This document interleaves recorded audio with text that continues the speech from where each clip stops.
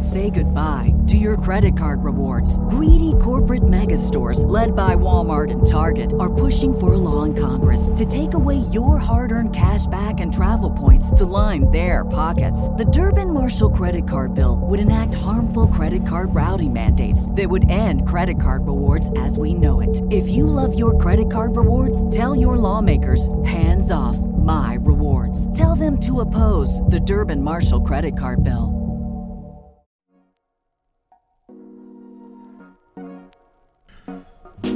Welcome to the Kottke Ride Home for July 20th, 2021. I'm Glenn Fleischman, in for Jackson Bird, who is on vacation.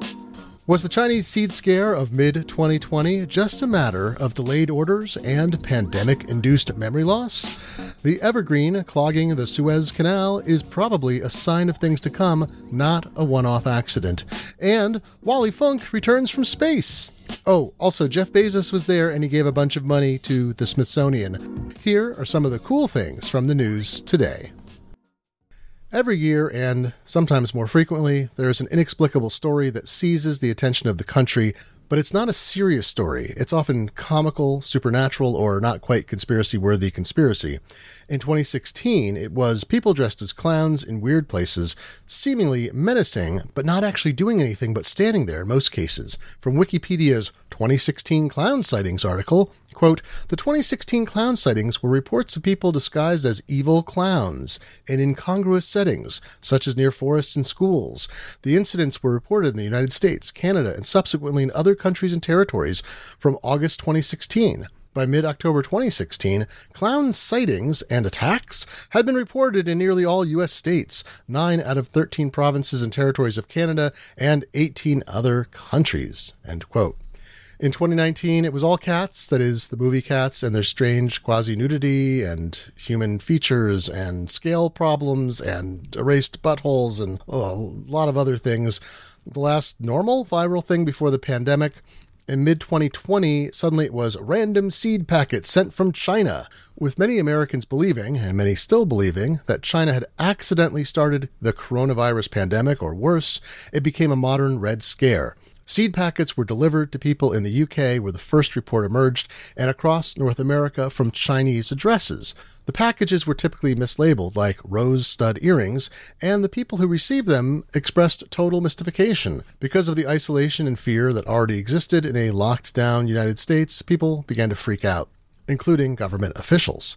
It was branded an attempt by the Chinese government to spread a non-native species or actively harmful plants, or something worse that could only be imagined. The Texas Agriculture Commissioner said, implausibly enough, "My greatest fear is that someone will open these seeds up, and be infected with a new virus of some kind," end quote. Ultimately, thousands of these shipments were reported. One woman received 519 packets in all. The reason, or the ostensible reason, quickly emerged for these unsolicited seed shipments. It was brushing, a term that was new to many who used the internet, including yours truly. Brushing is a scam against platforms instead of against consumers. Many platforms like Amazon Marketplace and Alibaba seem to rank results in part based on sales volume and positive reviews. With brushing, companies, often in China, sent unsolicited goods of de minimis value to legitimate addresses with shipment tracking.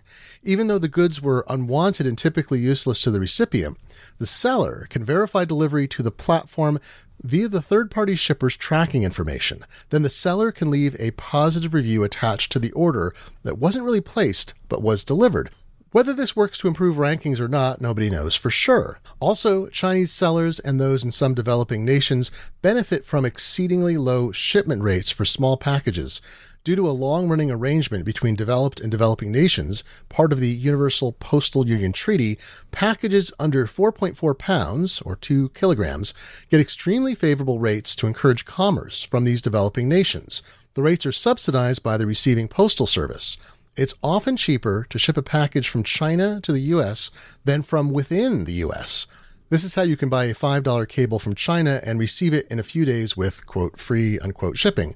Chinese growth paired with Amazon Marketplace, Alibaba, eBay, and other e-commerce platforms means the U.S. Postal Service's subsidy of incoming Chinese small package postage rose from some millions of dollars a year decades ago to about $300 million to $500 million a year.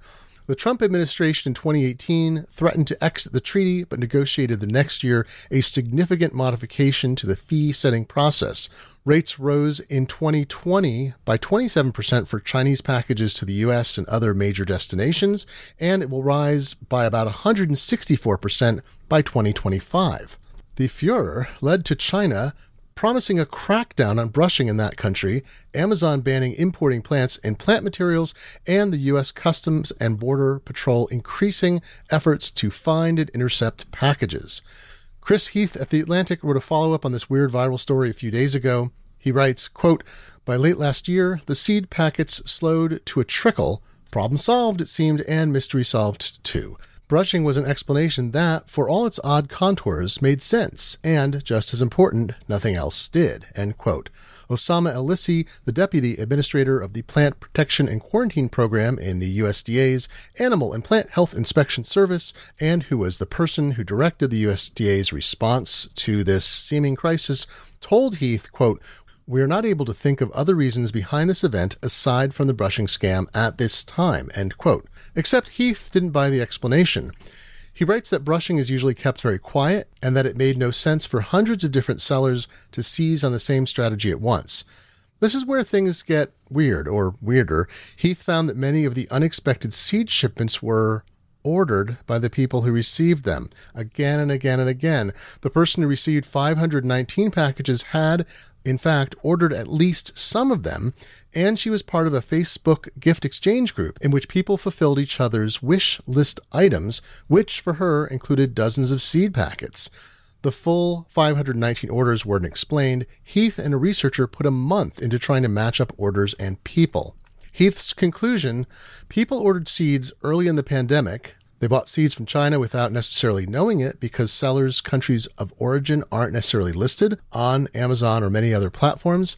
Shipments were held up for weeks or months. They were suddenly delivered in huge numbers, and enough people had forgotten months later that they had placed these impulse orders that it became a giant oddball story. All of us have probably experienced what became known as pandemic brain.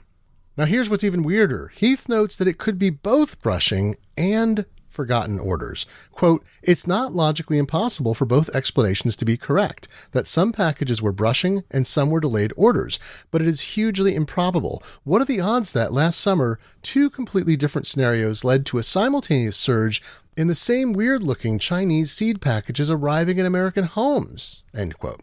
So what's your vote for the weirdest emerging story of 2021? That's going to be our unexplained clown sighting story. I say it's UFOs. Clearly UFOs. Well, excuse me, in Air Force lingo, unidentified aerial phenomena.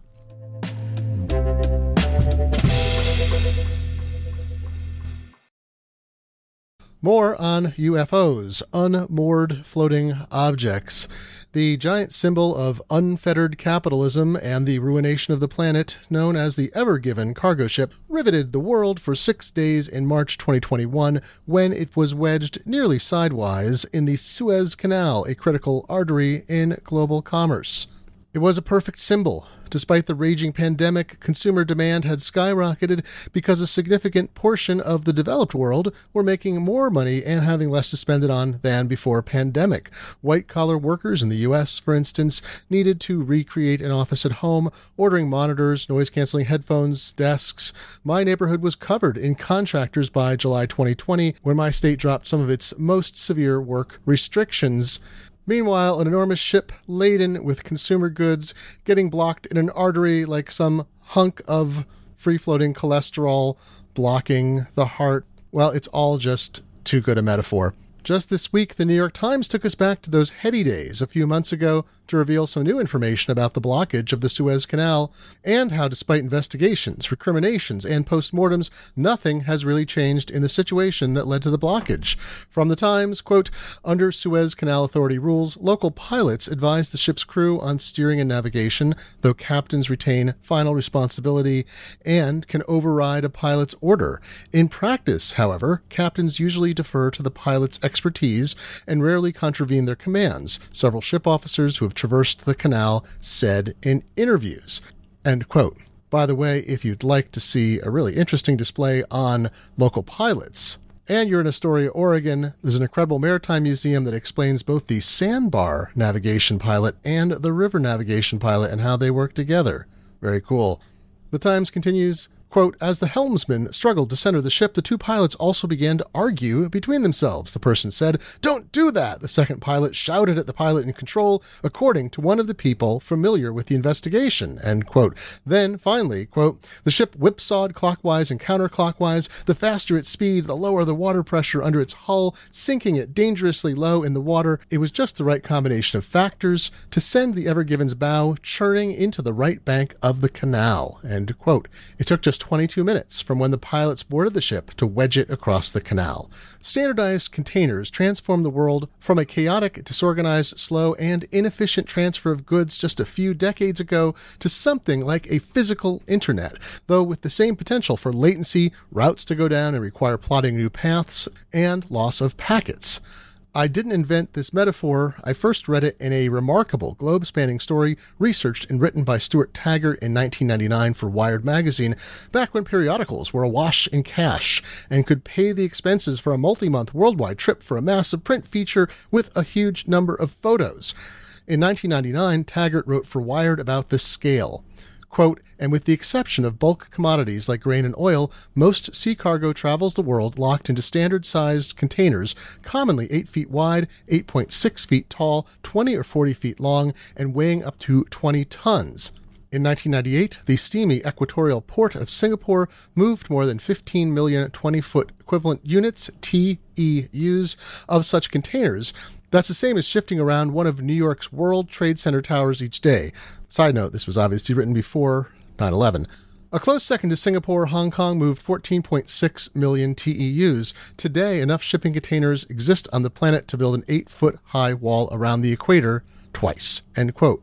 Taggart also wrote, quote, but bigger ships are on their way. A Maersk competitor, P&O Nedlloyd, has a ship on the sea, P&O Nedlloyd Rotterdam, with a capacity of 6,690 TEUs. Maersk is cagey about its plans, but few theorists see any engineering reason ships can't grow to 8,000 or 10,000 TEUs or even into the 15,000 to 25,000 TEU realm, end quote. Well, it didn't take long. In 2006, the 1,300-foot or 400-meter-long Emma Maersk launched with a 14,500 TEU capability. And from the Times article this week, quote, ultra-large container vessels now stretch as long as 1,300 feet and can carry more than 20,000 containers. More than 100 such megaships now operate around the world, end quote. And just like every engineer is told to put smart technology into analog systems that were resilient when not quite as smart, so too are these cargo ships modified. From the Times, quote, as ships grew, their rudders shrank in another move towards efficiency, along with smart software-managed engines intended to save fuel and reduce emissions. Smaller rudders are more efficient on the open sea, but the combination makes for poor maneuverability at slow speeds in tight spaces, end quote. You know, like canals where these ships are passing through all the time. One reason for inefficiency in engineering is to prevent worst-case scenarios. Engineers are encouraged to design towards middle cases now because that saves a load, but then an extreme case can erase all of those savings, not to mention the effect on human life and commerce and everything else. So this will likely happen again, even with Egypt dredging its canal.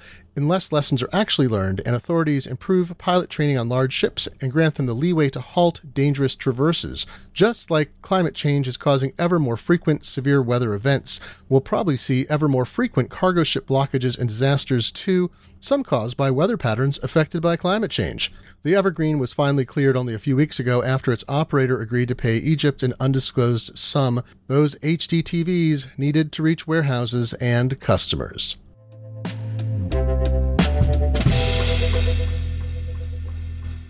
A follow-up on yesterday. Yes, Wally Funk made it to space just 60 years after she should have been a Mercury astronaut and returned safely. If you'd like to read an alternate history in which women did go to space back then, pick up the Mary Robinette Kowal Lady Astronaut series, starting with The Calculating Stars.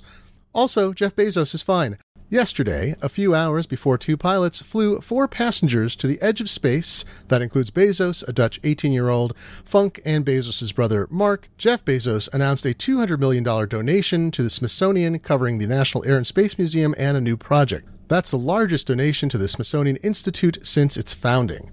$70 million will go towards renovating the National Air and Space Museum in D.C. proper, part of a $250 million private donation fundraising campaign the Smithsonian committed to that complements $650 million of federal funding.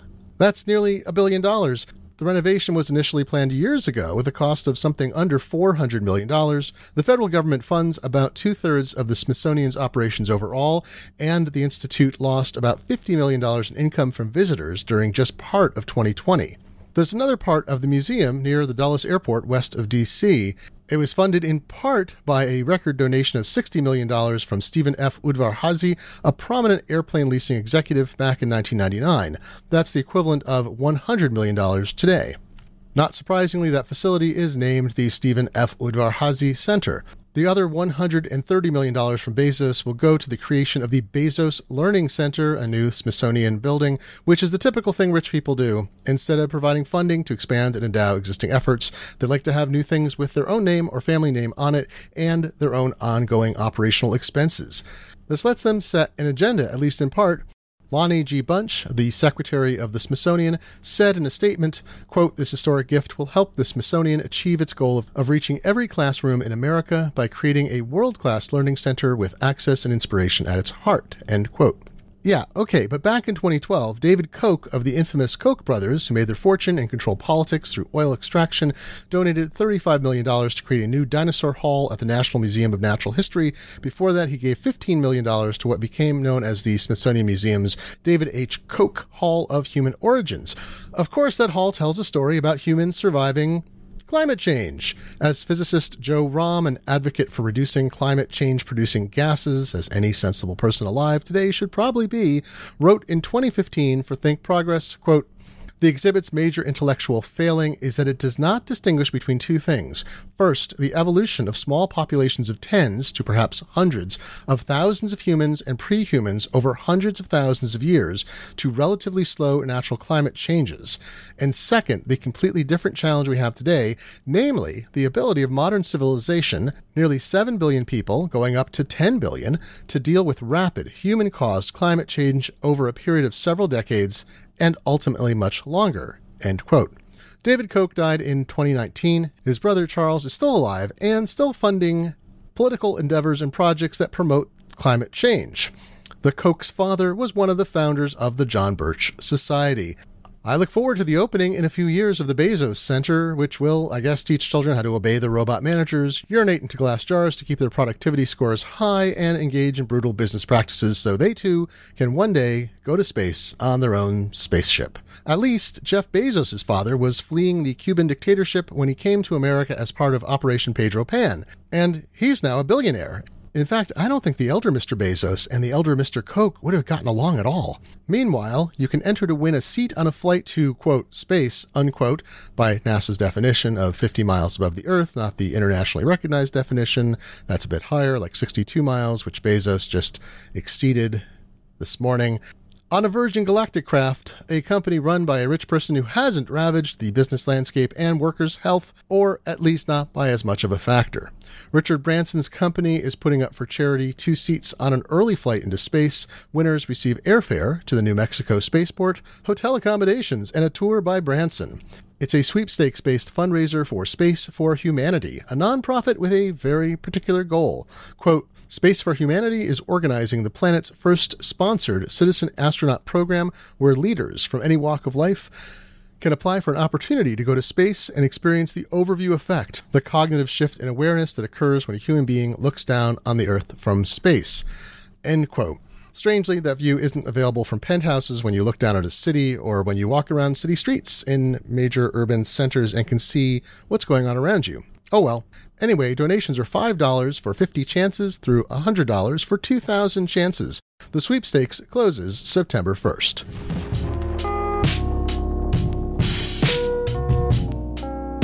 And that is it for today. This show was produced by Ride Home Media and Kottke.org.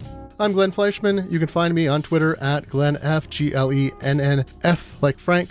Jackson Bird is on vacation. I hope enjoying it quite a lot. I'll be here the rest of this week, and he'll be back Monday. Ad Astra per Amazon Drone.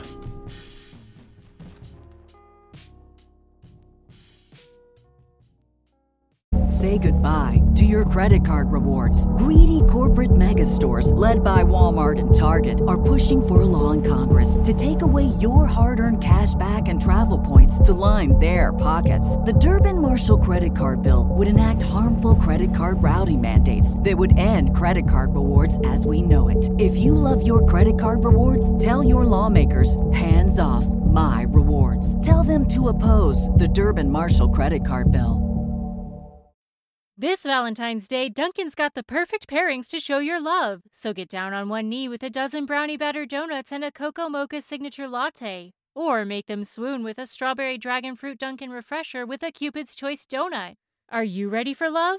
America runs on Dunkin'. Price and participation may vary. Limited time offer.